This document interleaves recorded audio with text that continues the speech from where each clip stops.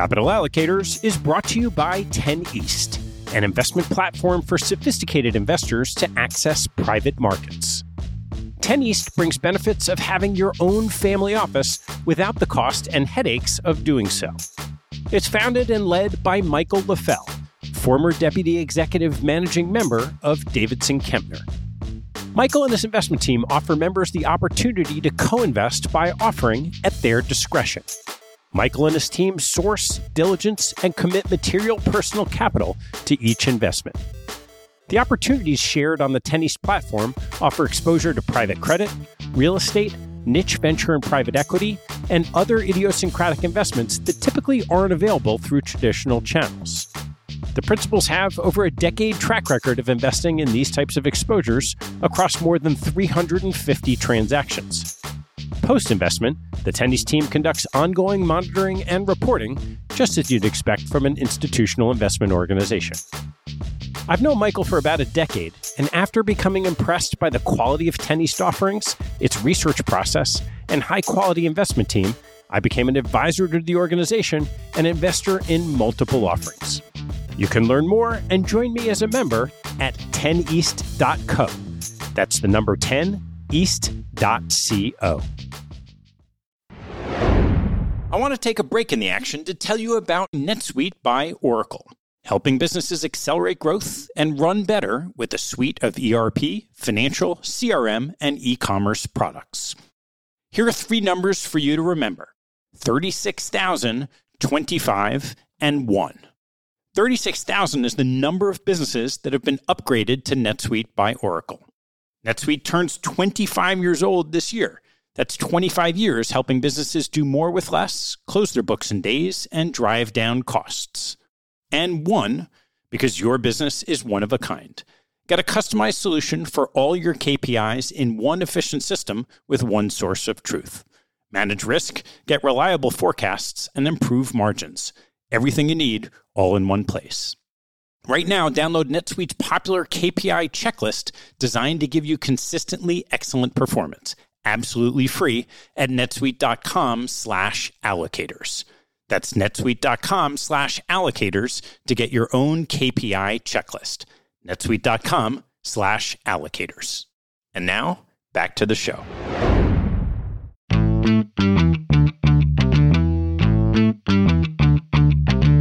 Hello, I'm Ted Seides, and this is Capital Allocators.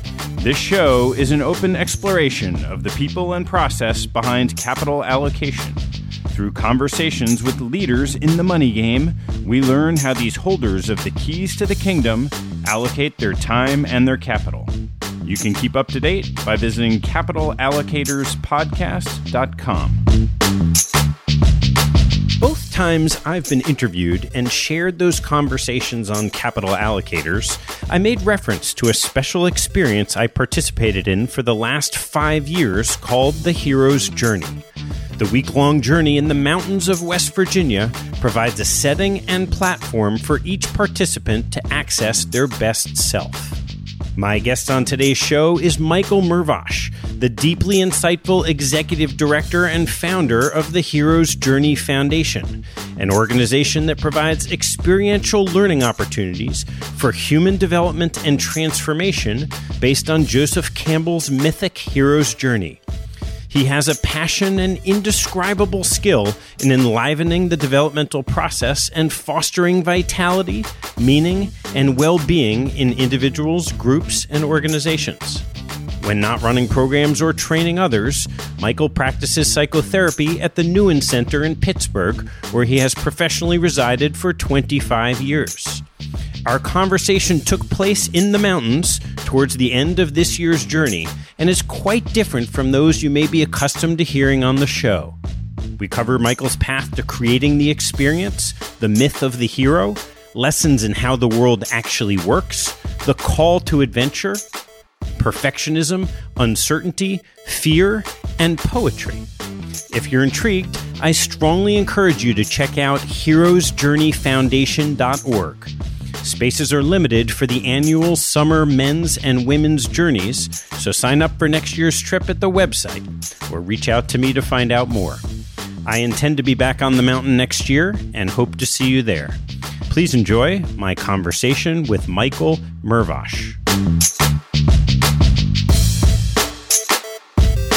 Michael, we are in the mountains of West Virginia in the late innings of another impactful hero's journey. I'm really excited after the impact you've had on my life the last 5 years to be able to share your story. So why don't we start with where it all began for you? Well, I came out of my mother awful young in the culture of the steel mills of Pittsburgh and shaped by that blue-collar world of smoke and fire and steel and forging out a living and grinding out a life with being given just the right amount of things to keep me going and deprived of the right amount of things to keep me unfed and denied enough to make me search. And where did that search start? I don't really know, where that search started, but I think the drive, the sense of something beyond what we do day to day and beyond the stories that were told to me. When I realized there's another story, it probably was in my adolescence when I realized that there's something about magic and mystery and beauty that's called, the opposite sex.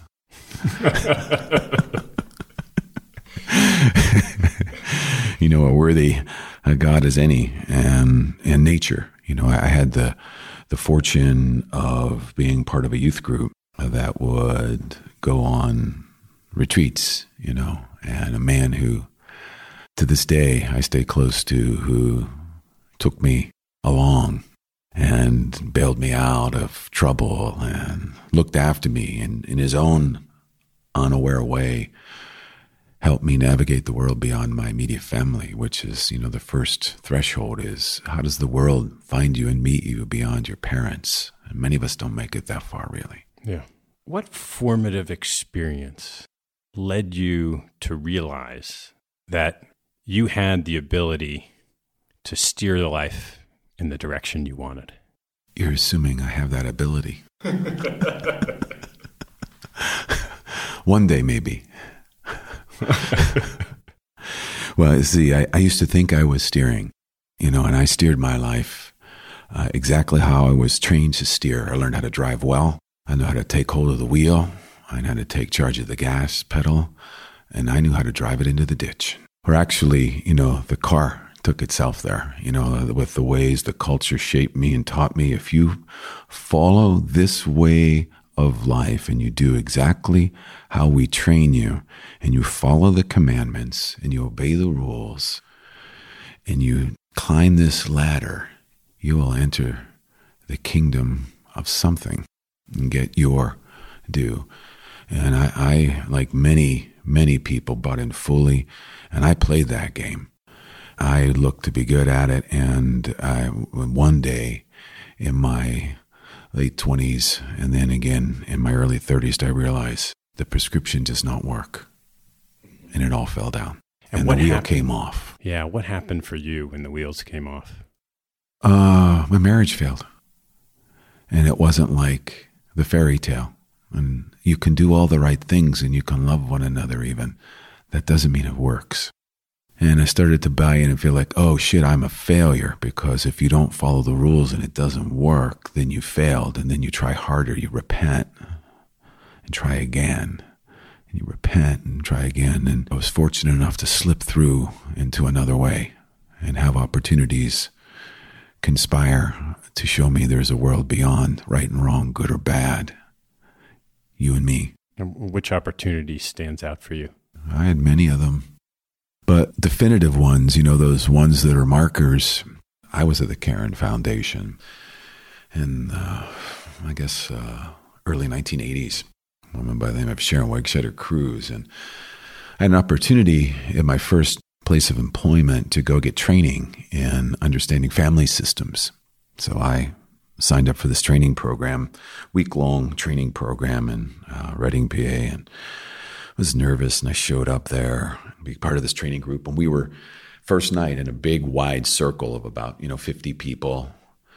And this woman comes out, and there's this big tension in the air. I'm thinking, what kind of training program is this, And we're going around and we're understanding that there's going to be this guy who's going to be the protagonist in this thing that was going to happen. I'm like, oh, okay, that's interesting. He had to pick certain people to be in his story. And he picked a bunch of people, and then they said, you have to pick someone to be you as a boy. And he looked across the room and he says, him. And it was me. I go, okay, that's cool, The next day, I realized that I was not in a training program, and I would have never signed up for what I was in.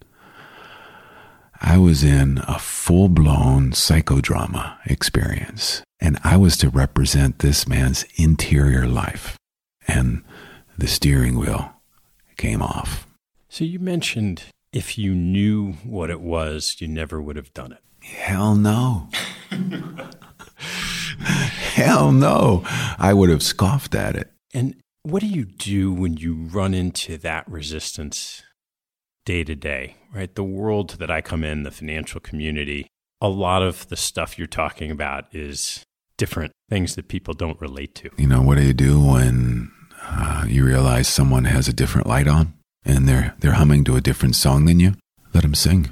Let them sing. Let them sing their song. I think the difference is to be less troubled by it, And, it takes a long time, I think, Ted, for anyone, certainly myself, to realize that everything happened in its own time, in its own way, that something's not really up to me or you or anyone else.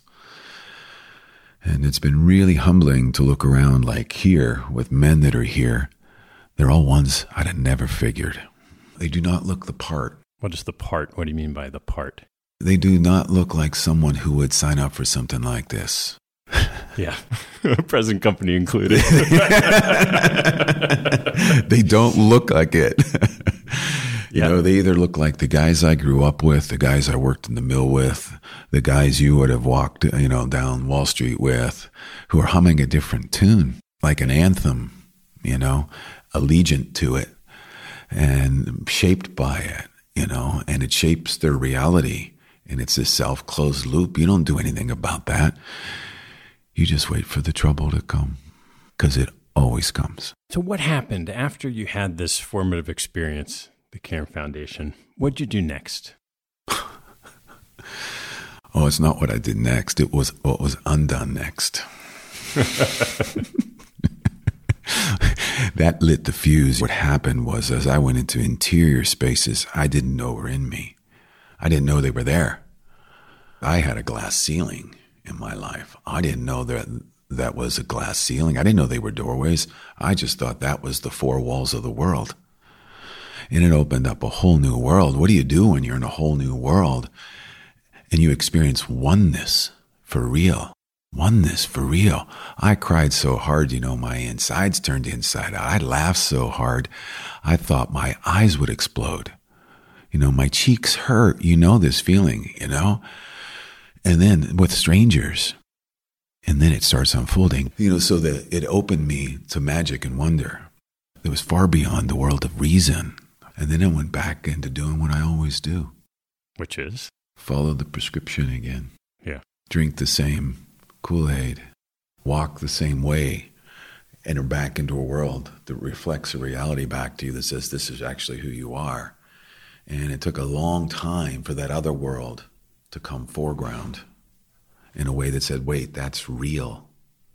That's as real as anything. It's as real as going into Walmart, or more real than what I watch people do every day.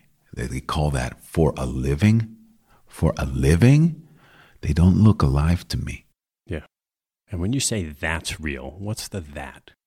That, yeah, what is this? What is this thing that animates us, that moves us? What is this thing that's intangible, that makes the breeze blow, that makes me want to hug somebody, that makes me want to close my eyes because I can't stand to look, that makes me want to reach towards a stranger I don't even know and say something that's not clearly formed? What animates us and moves us and drives this whole thing?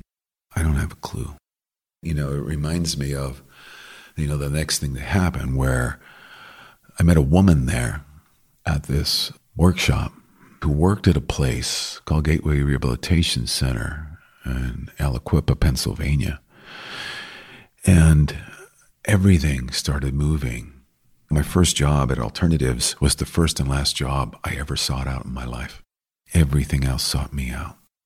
And I didn't know how to pay attention to that at first. Mm-hmm. Everything sought me out.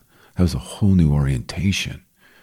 So she calls me up as a follow-up and says, "Would you like to work here?" I'm like, "What?" At the time, it was a really prominent place, and she wanted me to be part of a brand new family program doing these kinds of constellations. And I said to her, "No, thank you.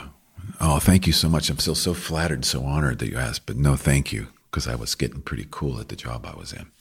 She says, "Okay, but could you tell me why not?" I said, "Yeah, it's pretty far. It's like a 50-minute drive. It's pretty inconvenient." I said, "Inconvenient." And we hung up, and oh man, that haunted me, that word. Wait, inconvenient, an opportunity of a lifetime. I don't want to be troubled by a driving there. 2 days later, I called her back, thank God. And that started me on the next part of my path. So what lit the flame for you in that experience at Gateway, and where'd you go from there? Well, it's just how it all unfolds, right? So I start learning how to do family work. I'm just studying family systems and bringing people together in psychodramas where people step in and play roles, meeting very fascinating men who mentored me, like Abraham Tversky, who was a founder of the rehab. And Ken Ramsey. People took me under their wing and showed me things and gave me ways of doing this. And then it unfolds. They built this thing at the time that was brand new called Challenge by Choice ropes courses outside. And they're like, "Hey, what's that up there in the trees?" And they told me, like, "Who uses them?" And the patients. And why can't the family people use them? In fact, why can't I use them when we're not working? And we started doing work up in the air. And so that created a deeper sense of like stuff being in your, a living being in your body, where life is in the body and not just in our heads. And that showed me another world. How did you create this experience called the hero's journey? I know, right? How did this happen? you use language that they keep saying, like, how I did something. It's like, and the question is like, well, then how did this keep happening? And, then the next thing, these are all things that happen. I'm reading a man by the name of Joseph Campbell. And it was like one of those things where the words jumped off the page. I wasn't just reading like on flat paper, but something was being transmitted in what I was reading. And I remember this one time we're meeting. There's this thing called the zeal of eternity that longs for incarnation in space and time. I'm like, what does that mean? Like, what? Like, that makes no sense. Like, the zeal, but my body and something in my psyche is animating the zeal of eternity for incarnation in time. I didn't know that was my job description. I never knew that, but now I know that's my job description. That's what I do for a living. That's what I do for a living. I do that for aliveness, to become the zeal of eternity. The way something just has this passionate zeal that lives outside of time, that wants to incarnate into one thing it doesn't have, which is form. And so that started it. And I got whole in. That took me down like, who's this Campbell dude? Another rabbit hole, another facet on the diamond. Ropes courses, family systems theory, religion, all these different variables, rehabilitation. What the hell does that mean? And it from there. Yeah. This Campbell dude. Some people might have heard of this movie called Star Wars. What was it about Campbell that influenced that film? Well, George Lucas was a fan of Campbell. And, he absorbed the myth, this whole sense that, myth is something culturally very misunderstood. We tend to call myths lies. If it's a myth, it's sort of a legend that's not true, because you can't actually process it with a linear mind. So a linear mind takes a myth and says, oh, that's a lie. It's just a myth. It's just a fairy tale. It's not really real. But what a myth is something that's truer than a historical fact, something more true than whatever a linear historical fact would be. I was born into existence in August of 1959, where it all began with my mother. Historical fact, but we identify with our historical facts as our reality of who we are. Yeah. And that's the trouble, and that's the limitation, and that's the glass ceiling. So what's the myth of the hero? Well, the myth of the hero used to be to become more and more, a superpower, this idea that you become larger than life and you stand among the others as an example for others to follow. And that's been a real popular myth. But as culture changes, it reshapes the myth it needs for itself. So then it creates a new myth, which is still arriving in our times. We're not there because there's no more one person that can be the hero. But the hero, I would say, is someone who's always called into unknowing, not knowing, but an unknowing, always called beyond the bounds, the rigidifying bounds of the familiar. And what a hero does is it goes beyond the established parameters of the way the world actually is now and experiences what's beyond that world and then brings that back into this world in order to reshape it and renew it and redefine the culture, which then reshapes the people in it. Yeah. In our field, we hear a lot about what people call a growth mindset. Oh, yeah, that and self-improvement, man. They're pretty underrated. When you described this, that's what came for me, was this idea of going beyond what you already know. Yeah, I'm working on myself. Yeah, okay. What do you think is wrong with you? What needs improvement, do you think? Yeah. And how are you looking at that? Yeah. And is it trouble worth having? Or are you trying to get rid of that trouble by improving yourself? Oh, keep improving. Let's see how it goes. What's the alternative? Well, the heroic task is facing what is and not trying to change what is. That's called a tyrant. Philip Shepard writes about that in his books, New Self, New World, Radical Wholeness. No, that's a tyrant. Tyrants trying to change the world around them to suit them. It's also called the infant. And rather, we have to change ourselves in relation to what is and adapt ourselves to what is. And that's hard work. Yeah. That's hard work to do that, to mature and ripen into saying, I need you to be different from me so I can be happy. Have a go at that. What was the call for you that led to the creation of what we're experiencing here? Well, a call always comes when something's missing. You have to be deprived of something. Something has to be absent or undeveloped, and the part of you that's awake and aware knows it. That part of you knows something's missing. That was making me wanted to seek out of the absence of what was there. So I just always felt like I was seeking and longing for something I knew was missing. And, that's the compass heading. It took me years, decades, really to understand that Love Dogs poem by Rumi, where it's the longing itself that's the call. And so I feel that, and I get scared when I don't feel my longing. I used to try to cure it. I didn't know it was the cure. Yeah. Like, make this longing go away. But even yesterday, I felt the longing. Like when I feel the sunset, it makes me think of people I miss and times like, that aren't here, Yeah. The melancholic sweetness of a Sunday evening. Oh, I got to go into the work world and I feel like I'm just approaching the majesty of the sunset, So what came, is through that was vision comes through that.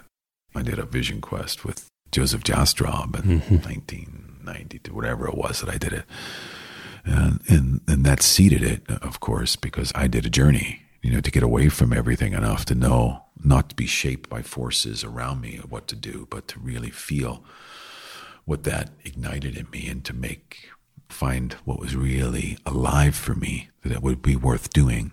Yeah. That takes a long time. Why don't you describe what it is, this journey we're on here this week? Oh, you're talking about this particular form we're in right now? This particular form, yeah. Oh, right now we're on a mountaintop in a remote setting in the middle of a national forest in West Virginia in the United States. And We are up here to take leave of our minds, really, and our the fabric of our culture that's shaping us every day into who we are to be. And we're spending 7 days or one lifetime or eternity, whatever comes first, up here to undo the things that are called unquestioned assumptions about what is. Unquestioned and unexamined assumptions and expectations about how we believe life to be. That's not why somebody signs up. Somebody told them to come here and they don't know what the hell they did. Nobody would come here if they knew why they were coming here. Right. The same way I wouldn't have went. So, what we do is we come up here and we go into a giant reflecting mirror called this world around the natural world where we have, wide open skies, vast horizons up over that high plains area over there.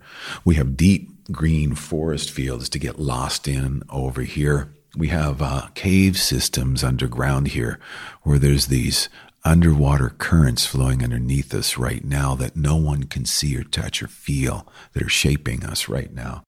And so we come up into this nature bowl and we soak in that to get out of this four walls, the limitations of four walls. And you notice you have been in very few rooms, maybe one room in this entire space that we're in that's square. That's for a reason. We bring the background forward. It's all round spaces here. We're in a Mongolian yurt built by Bill Copperthwaite in 1970 that people are still amazed by, right? And so you come up here and you enter into a living myth, because where can you actually live it? Because most people will read about it and can discuss it. But where do you say, I am going to leave everything I know behind, and then I'm going to undo this next, and now I'm going to deal with what happens when none of that is here defining me anymore, and now I will define me, but I don't know how that goes. And now there are no instructions, and the prescriptions are all gone. And that's the reorientation process towards mythic worlds, where your ability to be right here, right now, which takes work to animate something that starts to take over, and then you got to pay attention to it. And then you have to yield. Great heroic act of our times is to surrender to something beyond ourselves that starts to seep into us. These water droplets that we are, oceans, start to swim in us when we yield to the ocean. So we use elements. We use different things to take us up in the air and under the ground and into the forests and around fires and all kinds of things to exchange on a body level, something else that gets animated that may or may not be coming through to someone who's listening right now that makes perfect sense and no sense at all. Because you can't grab it. And the more you try to grab it, the more confused you are. But if you let it seep into you, So Michael, I know my experience here on the mountain was truly transformative for my life. And I know it has been for the men that I've been here with. And I wondered if it made sense to share a little bit about that. I'm not quite sure how to go about it, but why don't we dive in? Yeah, I think that's the way in, just like that, is to say, I don't know how this goes or how to share this or where we can go, but that's in the spirit of the journey. And you use two words, truly transformative, and maybe we start there, like, what's really true? What do you mean exactly for you when you say transformative? I had heard about the journey from a friend, logged it in the back of my head as, that sounds strange. Yeah, so that's the call, right? Yeah. To an adventure, right? There's someone, you hear a call, something sticks. Yeah, well, it's something stuck, but it sounded a little strange. And some years later, a lot happened in my life, and I felt the need to dive into something different, change in my life. And I remembered that, and I called him up, and he told me next to nothing. He said, "Oh, that's going on? Yeah, maybe you should go." Yeah. And, that first year on the mountain, I learned life lessons that I just didn't know where they were coming from, didn't know how. I didn't learn them along the way. Mm-hmm. And some came directly, conversations, some came from understanding the experiences of others, and a lot came from this sort of magical environment. Yeah, a concoction of conditions. So that's how it started. Yeah. And it really transformative in the sense that I felt like maybe the colloquial way of saying it was midlife crisis, but that, of course, that's not me. Mm-hmm. There's no crisis. I'm not that guy. But midlife emergence, right? The midlife emergence. The symbol for crisis. Yeah, something needed to shift.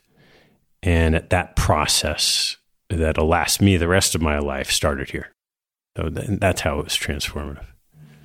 And the other piece of it, I think, is a man in this financial world, in this society. And I was so accustomed to having to rely on myself for everything. Mm-hmm. Maybe I was conditioned that way as a kid, but I learned the power here of what you call the we instead of the I.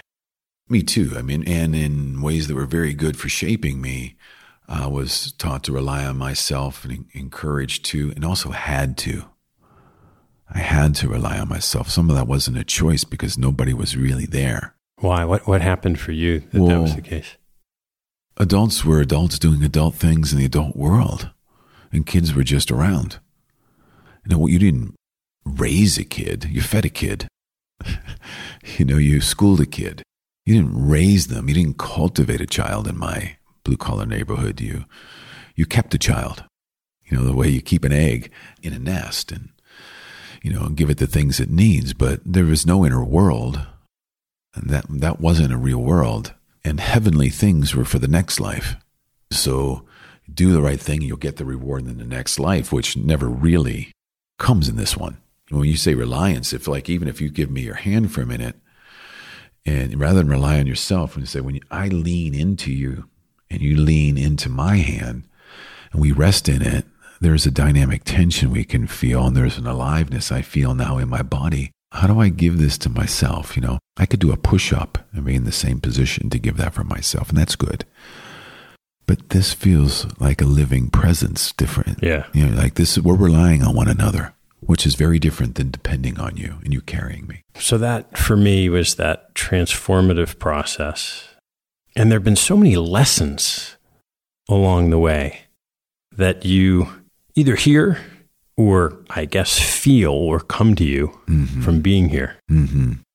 Yeah, I think, these universal truths that, about the way the world really is or how it works in this world. I think the biggest suffering that I saw even for myself this year, that I'm growing in appreciation, the deep wound a lot of us carry is nobody showed us how the world works. Sure. Like how it works. So even you think about financial investment, and I don't know how. Do you show me or do you do it for me? And how's that work? Not unlike the priests, with access to God. Yeah. Do you show me God? Or do you talk to him for me? Or do you barter it or broker it? This thing around I don't know how to make it in the world is so deep seated, this great fear. Because they don't show us how the world works. And one of my favorite Campbell quotes is if you want to help this world, show people how to live in it. Show them how to live in it. Show them how to live in it. And there's so much shame when we don't know how, and envy when ooh, you know how. You have a really nice house. How'd you get that? Yeah. How'd you get that nice house? What do you know that I don't know? That's that deep underground competitive current rather than saying, well, you want to learn how? Because we don't always want to learn how. We want to be given. Just give it to me. Just give me a house like that. I don't know how you get one or get alone build one. Show me how to access a living myth. Yeah. So that this journey comes alive, and you show me how. You create the conditions. Like we say, well, I can't tell you how you come alive inside, but I can create conditions that allows me to come alive and maybe others to come alive. And you sit in the conditions. I can't tell you how to get that raincoat off of you, but I can get a sun beating on you maybe pretty hard. Right. Yeah. I can't make you take the raincoat off. Yeah. I can't make you want to reveal what's under there, but I can turn up some heat to make you want to take your shirt off. Yeah. Yeah. It's that kind of thing. We need the right conditions, but no one ever shows us how, Ted, I think. Yeah. And part of what we do is show people how. Yeah, boy, I remember you telling me a few years ago this concept that really resonated for me, which was, wow, your parents didn't have all the answers because no one told them.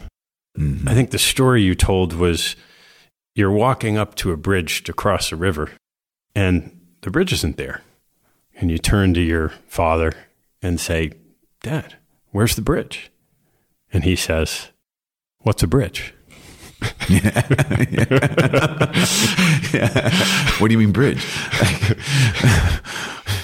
Yeah, that they can't give us what they weren't given, or they went and weren't given it, and it created a hunger for them to go get it. I give some of the deeply satisfying things is learning how to give somebody what I never got. But what's really painful is watching someone try to give to someone else out of their deprivation, out of what they were never given. They compensate. All of us, when we get wounded, that wound becomes our gift, because then through that pain and wounding, I understand something. I'm awake to the world now, and I see you hurting, and I get how that goes and what you need. But if I'm wounded and don't know, I will also say, I don't want to be the wounded one. I want to be the one that helps wounded ones. Yeah. And I want to be a white knight in shining armor. And you can be my damsel in distress, and that's a match made in hell. So say that again. If you're not in touch with your wound and your deficit or your flaw, and you don't know that it's in you and active in you because you've disidentified with it, and you say, I don't want to go there anymore, and you haven't genuinely had people go there with you and help you transform it into a healed whole, you'll compensate by disidentifying. And now instead of being the wounded one, you will be the helper. What is it that brings someone here? I mean, I know what brought me here. Does someone have to have that, I had a rough patch? No. Does it have to happen that way? It doesn't have to be like that, though. You can't say you had traumatic childhood, that's why you're here. No. But, trouble always comes. There's this interesting comparison about, where the Christian Bible has evolved. You would look at these scriptural passages that are in comparative religions. These things all line up from different cultures, right? That's what Campbell said. These myths are alive in all cultures and all times. But like the reductionism from the Greek translation of the Aramaic and into English is, ask and you shall receive, seek and you shall find, knock, and the door will be opened to you. Well, man, that's a fairy tale for children. Yeah. Ask. First of all, ask. Ask what? And ask when you really need help. How hard it is to ask, number one. When you ask, you don't receive, right? You don't just get the answer. That forecloses. We all live on the surface. Ask me a question, I'll give you an answer. Can we move on? Question number 2, please. Right. Skim the surface, go down the line, and wait till it's just one gray line of collection of knowledge. Oh, boy. So ask, and you shall receive. No. Seek, and you shall find. No. Knock, and the door shall be open to you. No. Ask, and be troubled. Seek, and get lost in the seeking. Knock, and feel the barrier. Knock against the barrier. And where do you go from there? So in the Upanishads, it would say the trouble that's worth it so that you evolve and grow and learn how and find out how it works, not to get to the end, to get into it. Now, by the end, is to be fully in this world before you leave it. Yeah. And then in that, like you experienced here, in all the trials, the boon is underneath the ordeal. And you get an adventure and you get an ordeal and they overlap. One becomes the other. This is so great. Oh, shit. Oh, shit. Or, oh, God, I am just so miserable. Whoa, I didn't see that coming. So then something rises out of that mix is where God is. Yeah. Then ask, and then you receive beyond what you ask for. Then you seek, and in how lost and disoriented you are, you find a new orientation. And when you knock, You get through the barrier, and at the belly of the beast where you feel like there's no way through, it's not the way you were looking. The forest finds you and something opens beyond what you could see before. Yeah, it reminds me of the Headspace meditation app. There's this great line about no matter how dark the clouds are, there's always a blue sky above it. But sometimes you got to sit through the thunderstorm. Yeah, and you can only see the sun half the day. Right. But if you really want to keep seeing the sun, you got to look at the moon. Yeah. It's a different sunlight. Yeah. Right. And so from the mythic journey, from Campbell's perspective, he would say, well, we're always seeking the sun. Well, you can't get it every day. You get it some days. Yeah. But you don't despair when it's night. And then you learn to see that, we're all to become like the moon. We reflect the sun. But I can't look directly into the sun. I can't look directly into God. I'd burn up.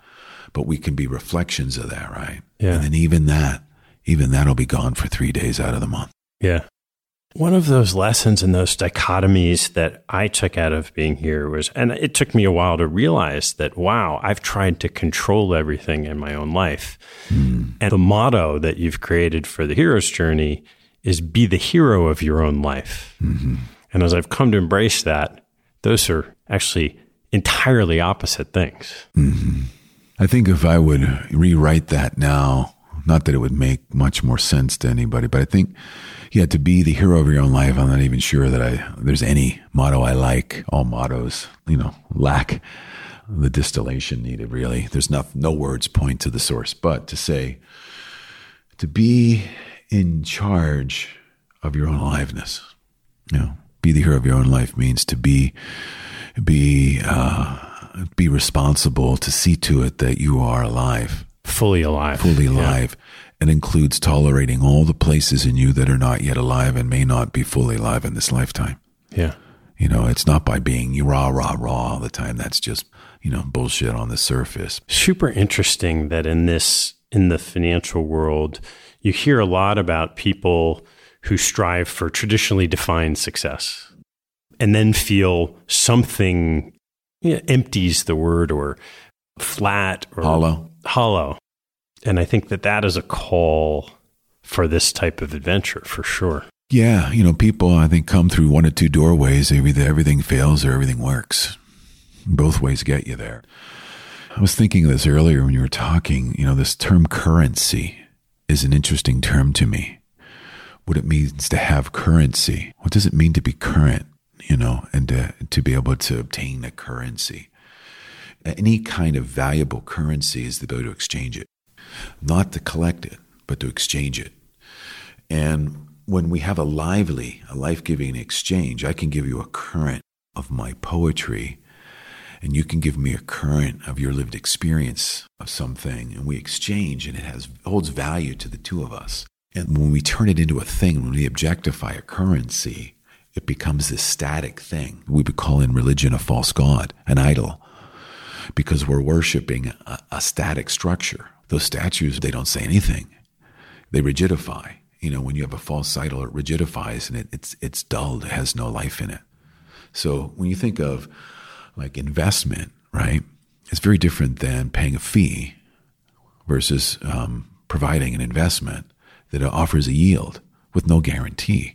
But we're all looking for the guarantee. But tell me the one with the least risk. Oh my God, yeah. Can I go that way? Well, in the end, it becomes the final danger because of the constriction. Oh, and now you've accumulated great wealth. Well, I guess now you better start protecting it and separating yourself off from the rest of everybody else. They don't take it from you. Yeah. And now begin the suffering. Right. And that's I think, the meaning behind the Christian version of it's easier for a camel to pass through the eye of a needle than for a rich man to enter the kingdom of heaven. That's where that comes from. Yeah. Because the eye of the needle was actually a gate in Jerusalem that was a narrow gate. In order to enter the gate, you had to take all your goods off the camel to get the camel through, to get into the inner walls of the city. And so in that same way, it's what's wrong with accumulation of anything? Wealth, status, success, it's great. Enjoy it. Now, when you cling to it, you will not be able to get into the kingdom of the myth because it's here.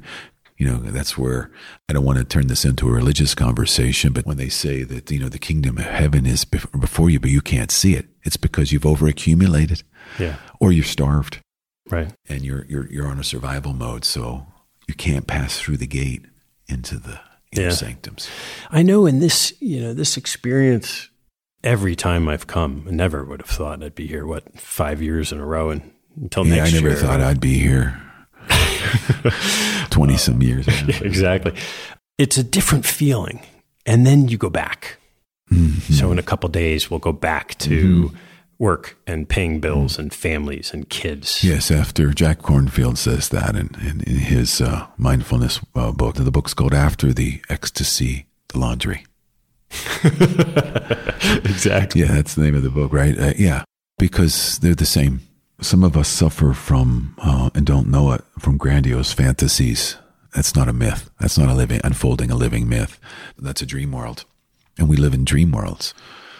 And so you're in danger when you come to something like this and saying, I'm living the dream. Well, after sleeping and dreaming, there is a third thing called waking up. Yeah. I forget who said that one again. It's called waking up. And now you're awake to the fact it's a shithole of a world. Oh my God, look at this over here. Oh God, airports, which I personally can't stand being in. And look at the poverty here as I drive out of this West Virginia hill. And I got bills to pay. And I've got the grind. Yeah, the world as it is. And where do you reject ordinary reality? All the mystics embrace the ordinary reality. It's in the sip of the wine. It's in the reading of the poem where we drop underneath it. Because this is just, these are words on a page here that you see. Yeah.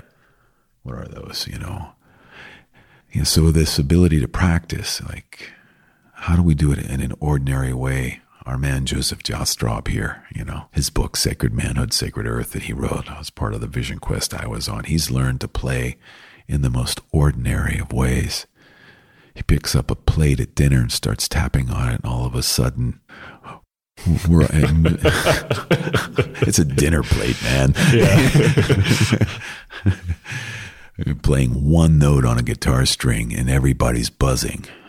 What is that? So it's that ability to have extraordinary presence and attention in the here and now moment, or realizing, that's the goal.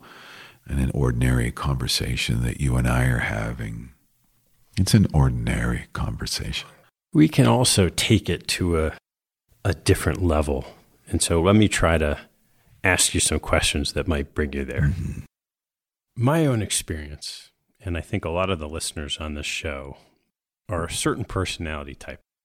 In those four walls, type A, high achieving, financial, we know the model. I'd love to have you take me through some of the common aspects of that personality type and just share with me what comes to your mind when I mention these things. So the first is a highly self-confident, know-it-all type person. A fool. A fool. Why?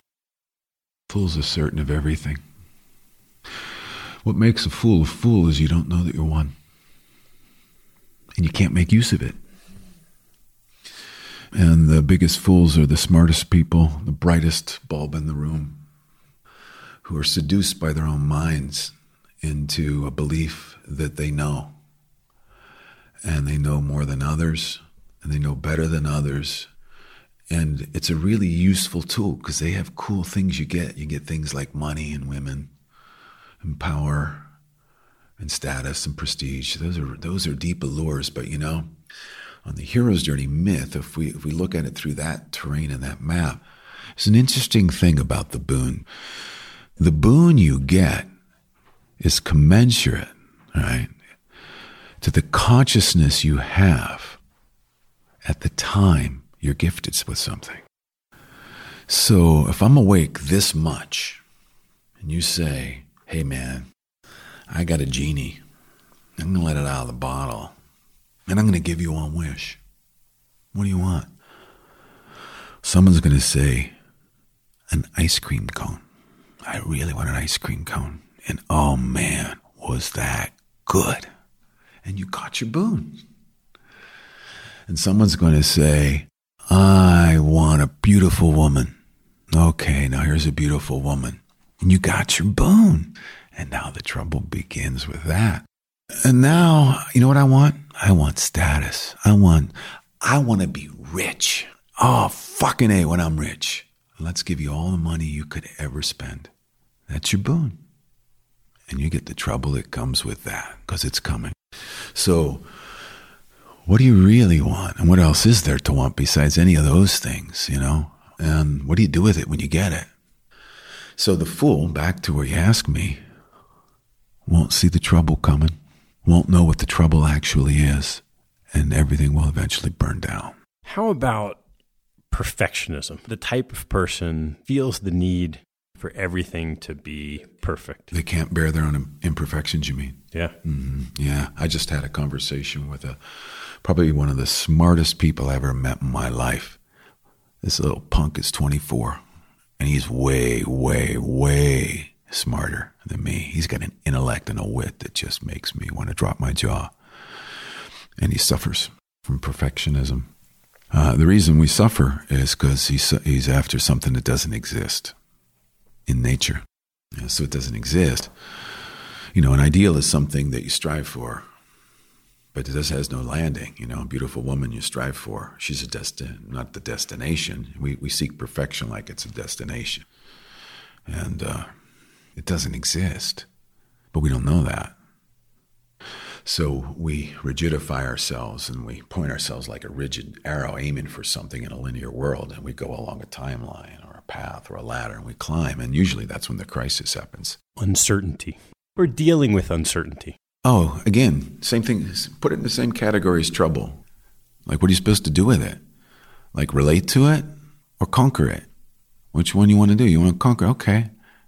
Get to work, man. You're going to be busy and tired. Good luck with that, yeah. And bitter. But, you know, the work of the hero is to embrace a relationship to uncertainty, to understand that the more you grow your capacity for uncertainty and complexity, the more you have ability to navigate terrains in whole new ways, when the uncertainty is a doorway, not a problem to be eliminated, which is, again, this unconscious wedding to an impossible task. Yeah. What about dealing with fear? I think the hardest thing about fear is when you don't understand that you're afraid. You're scared and you don't even know. I remember when I didn't even know I was afraid. I didn't know that was what fear really was. But, you know, this lack of oxygen moving through the body, for one thing, this constriction in us, and this tightness, this holding on. But I didn't know it was a doorway. And you were asking about, you know, these early times at Gateway. I remember the first time I was up at that ropes course, I was so afraid of fear. It was that John Kennedy quote, "The only thing to fear is fear itself," like, because it's a quaint cliche that's so true. And I remember being up on a catwalk, and I remember how afraid I was about being afraid. I remember starting to shake, and I was, you know, ashamed and afraid. And then I realized, I mean, I am really afraid right now, but I wasn't afraid about it anymore. And I wasn't ashamed of it. I'm just like really afraid. Like, yeah, well, you're high in the air, so you're afraid. And I didn't have some impossible task in mind anymore. And I could finally have fear live in me and not be contained in me, eating at me, or it could move through me. It's the ability to have things like any emotion move through and not just shut down or spit out, you know. If you're on a journey and you're any kind of man on it, you pick a fear you're worthy of. And what you want is a fear that can take you somewhere. Again, the trouble is trying to get rid of trouble because you can't do it.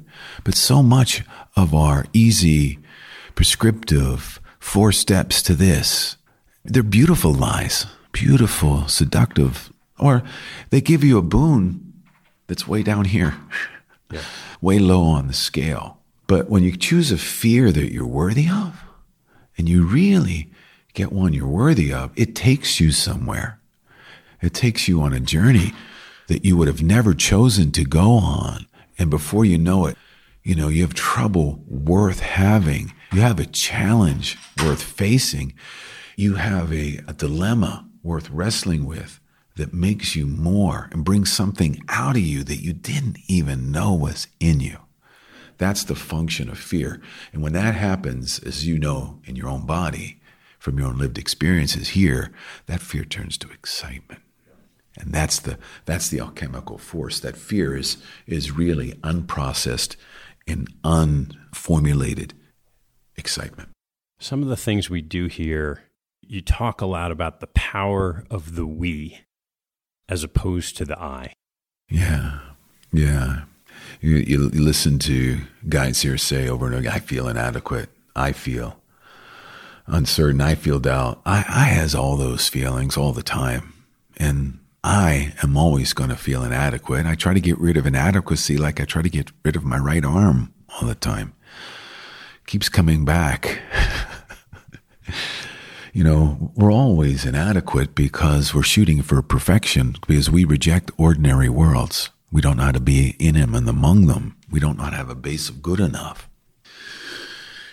So when I have this I, what I don't know is the I will always be inadequate, because I is just part of something larger than I, cut off from the whole. And that's the great big myth, in my opinion, and many others who pursue this path of understanding. It's the great lie of a Western white civilized world that there actually is an I called my body here, because I live in a house that gives me a lot of privacy with small, windows and shutters to blind everything, that makes me feel that who I am is something cut off from everybody and everything else. And it's out there, and I exchange with that. But the sense of we, when I feel who I am beyond I as a part of a relational field, like who I am is who I am through this way of talking and looking at you right now and feeling you. Who I am is myself through that. This is me through our exchange. I'm becoming myself again in a new way right now. I feel like me with you. That's a dynamic living I. And that's what happens here on this journey. It gives me a sense of I. All I need to do is sit in the airport for 4 hours and the old me starts creeping in. Separate, contained, don't look at me. I don't want to talk to you. Yeah. What do you hope to achieve with this program? I keep laughing at your questions. I know you do. And I keep asking them. Yeah, what do I hope to achieve? What does the I hope to achieve? I used to try to achieve all kinds of things. I'm not trying to achieve anything anymore, Achieve what? What are we doing here? What are we doing here? What are we doing here? I think what I want to be a part of, is I really want to be a part of a new way of living in this world in desperate need, hungry for this, that doesn't even, like I once knew. If you'd have said, would you like to have some of this? I'd be like, what is that? It's outside of anything I can wrap myself around. But what I want to be a part of, and what I want to see happen, is I want to see what we do here spread. Not necessarily grow, but spread. Where we're enough people who influence enough people and understand there's a different myth at play now. And we got to get enough people on board to understand that there is no I on high. This hierarchical, patriarchal fallacy. And I know it's a fallacy because I know some of these eyes on high in this world pretty well to know who's really the wizard over here and what's a massive projection of some talking head shouting voices. And I know who's behind the curtain too, with all those buried inadequacies. So I want to see us animate this world in a whole new way. And we have things that we do here that creates an animation, and hopefully enough of these animators here will go home and spread this among their people and their ways and keep coming back to this world, because this way is terminal. There's no cure for this way. It's for life, and I want my life to be alive to the very and to exchange these ways where the myth is no one more big cheese. It's a collective ensemble now, and we need each other to bring ourselves into a new sense of who we are and what's possible in this world. How do people find out about this journey? I don't know how they find out about this. That's the mystery. Yeah. That's the mystery. How does it find them? Say again. How will this find them? How will this find you? How will this find you again? How will this find me again? I have no idea. But that's what I want to have happen. The sense of something animates us and awakens us. Or they go to heroesjourneyfoundation.org and look around. Just peek in the windows a little bit. All right. I'm going to ask you some more questions you might not like, and we'll see what happens from there. All right. Ask me more. All right. What? And then I'm going to ask you a couple more. Oh, we could do that too. Yeah. All right, Michael. What was your favorite sports moment? Oh, my favorite sports moment ever? Mm-hmm. Ever. No brainer. So my favorite sports moment, here I am. I'm in the kitchen with my father. I believe the year is 1973. I think 1973. I'm still a boy. I can see it now. I can see the AM radio on in the kitchen because that's how we can listen to it. And I'm listening to a football game. Let me guess. Pittsburgh Steelers. I'm listening to the Steelers, Steeler Nation part of which I remain a loyal follower to this day. In Steeler Nation, I am listening to Bill Hillgrove still calling it Myron Cope, Jack Fleming, and it is fourth quarter of the very first playoff game the Steelers have been in this new configuration of time. It's fourth quarter. I think there's 33 seconds left. Terry Bradshaw is going back to throw a pass. He throws a pass. We're playing the Oakland Raiders in Pittsburgh in the Three Rivers Stadium, and he throws a pass intended for John Fuqua, the halfback.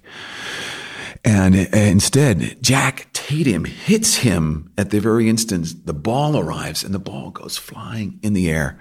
And just as it's about to fall to the ground, a man by the name of Frank O'Harris, not Frank O'Harris, Franco Harris, catches the ball at his feet, at his shoe tops, just before it touches the ground, supposedly, and picks it up, runs tiptoes down the sideline into the end zone for a touchdown to take the lead and win their first playoff game. Thank you for asking. The immaculate reception. The immaculate reception that if you watch on the NFL Network, the top plays ever, it might be number one. Did I embellish that a little bit? A little bit. Okay. Well done. Well done. What's your biggest pet peeve? Besides people who drive in the left lane, that's the passing lane on a highway? Why do they do that? That's the one you pass in. You don't pull up alongside the other car and just stay there and not pass them. Why create a bottleneck on a highway? I don't get it. How's that for a pet peeve? Sounds good. What's the riskiest thing you've ever done? Probably the thing I'm about to do next today. Maybe not the riskiest thing, but I use that as my compass heading. So it's not a thing. It's dialing that up and say, okay, where's the vulnerability? Where's the edge? I'll be a fool for that. Fool for love. I think, when I remember the first time I did that, I think it was when I learned how to tell a woman that I loved her deeply. And I didn't need anything back. But that's when I understood it was the speaking of it, was the empowerment. I didn't need her. I was willing to tell her without her having to love me back. What teaching from your parents has most stayed with you? My father had integrity. What does that mean to you? Taught me how to respect other people and show respect. In order to get it, that you look people in the eye, you notice when people need help and you just help without asking, and you do simple things to give people dignity. and from my mother, it's just love no matter what. No matter what. No matter what. What life lesson have you learned that you wish you knew a lot earlier in life?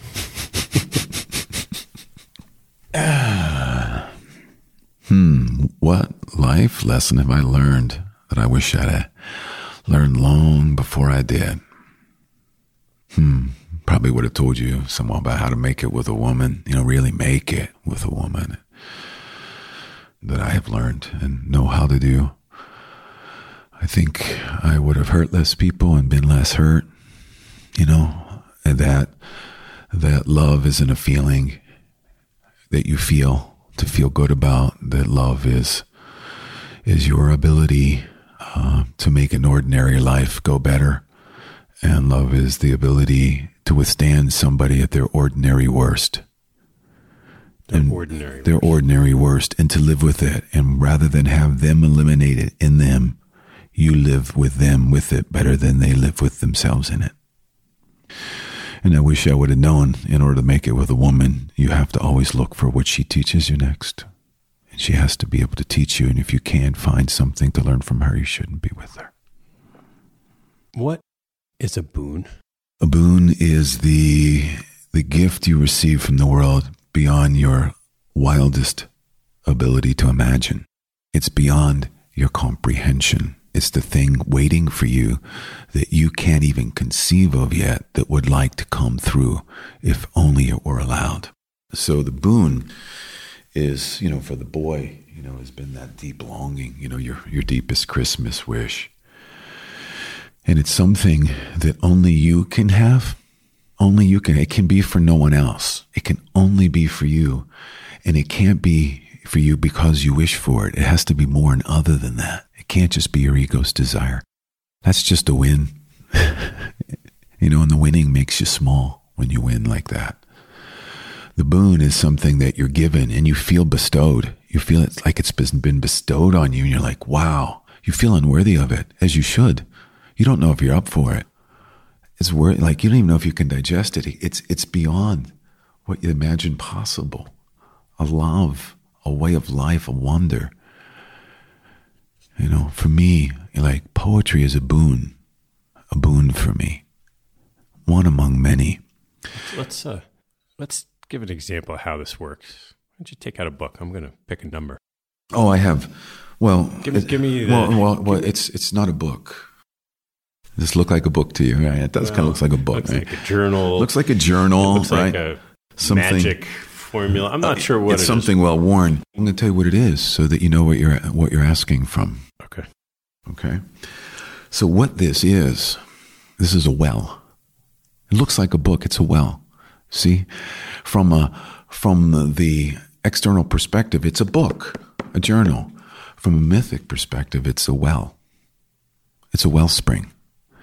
And something rises out of the wellspring. When you look down in the well, you can't see it, but something comes up from the well. So you want something to come up from the well for you, Ted? Yeah. And for everyone listening. Yeah, and for everyone listening, this could be for you. And what this is here is there's 123 poems in this book that I hand wrote. The way you carve and whittle into a stick, I whittled these poems into this well. At the bottom of this well are 123 poems, Ted. And if you would like one to rise up and greet you, you would have to dare, if you dare, to pick a number between 1 and 123. And the one that popped up for no reason at all is 77. 77. Always the odd number with you.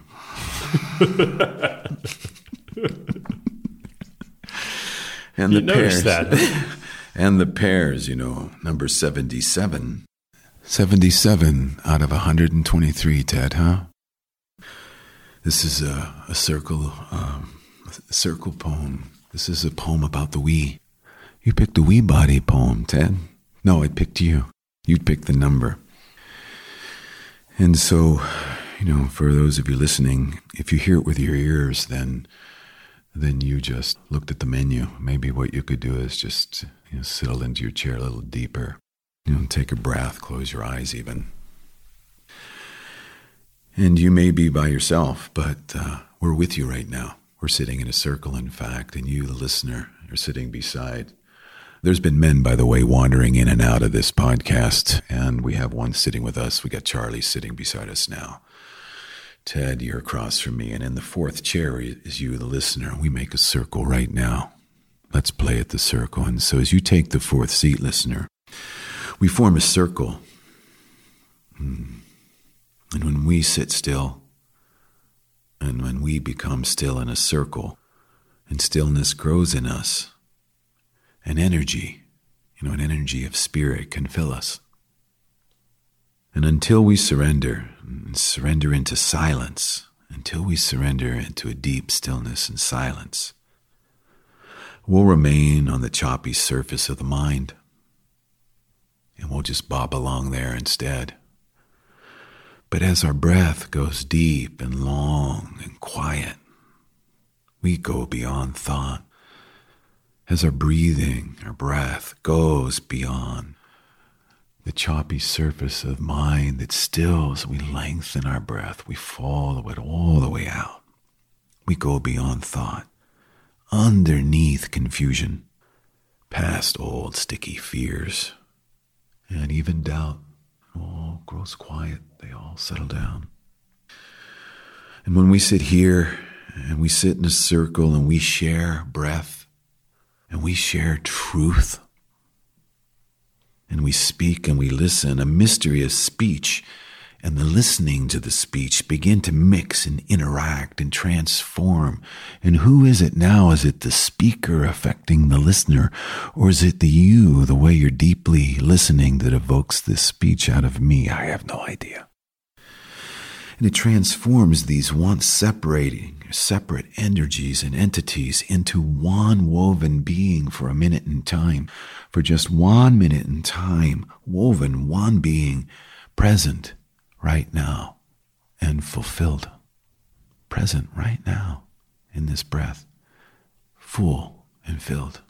That's my interpretation of Dana Fault's poem. Number 77 from the book, if you're counting. Is it the quality of the speaker? Yeah. That evokes. Is it some superhero speaking, or is it a collective body of listening that's happening, of an ensemble listening that picks any one of us at any moment in time to change everything for a minute? And if it once is, it always is. Michael, thank you so much for the gifts you've given me and for taking the time. Well, we're going to go overtime for 1 second, Ted. Uh-oh. And I'm going to shuffle the deck. All right. Take out a wild card. And this is a poem, one of the group that I'm walking with. We're circling around this well of a poem right here, again and again. And just like you look at me for a minute, and then look at this poem here in a minute. And I want you to read this to me from the well you have inside of you. When I met my muse. Oh, Ted, tell me that again. When I met my muse. Oh, I want to meet my muse. Read on, brother. I glanced at her and took my glasses off. They were still singing. I glanced at her and took off my glasses. They were still singing. They buzzed like a locust on the coffee table and then ceased. Her voice belled forth, and the sunlight bent. Sunlight bent as her voice belled forth. I felt the ceiling arch and knew that nails up there took a new grip on whatever they touched. I am your own way of looking at things, she said. I am your own way of looking at things, she said. When you allow me to live with you, every glance at the world around you will be a sort of salvation. When you allow me to live with you, every glance at the world around you will be a sort of salvation. That's right. And I took her hand. William Stafford. My man, William. And when I am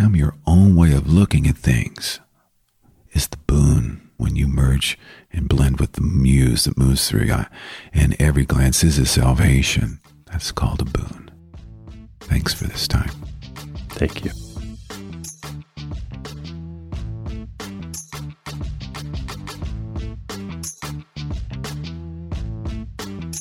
Hey, before you take off, I've started sending out a monthly email that shares a small selection of what caught my eye over the month. I get a lot of emails like this, and I'm sure you do too, so I'm only going to send no more than a handful of the very best things that caught my eye. If you'd like to receive that email, hop on my website at capitalallocatorspodcast.com and join the mailing list.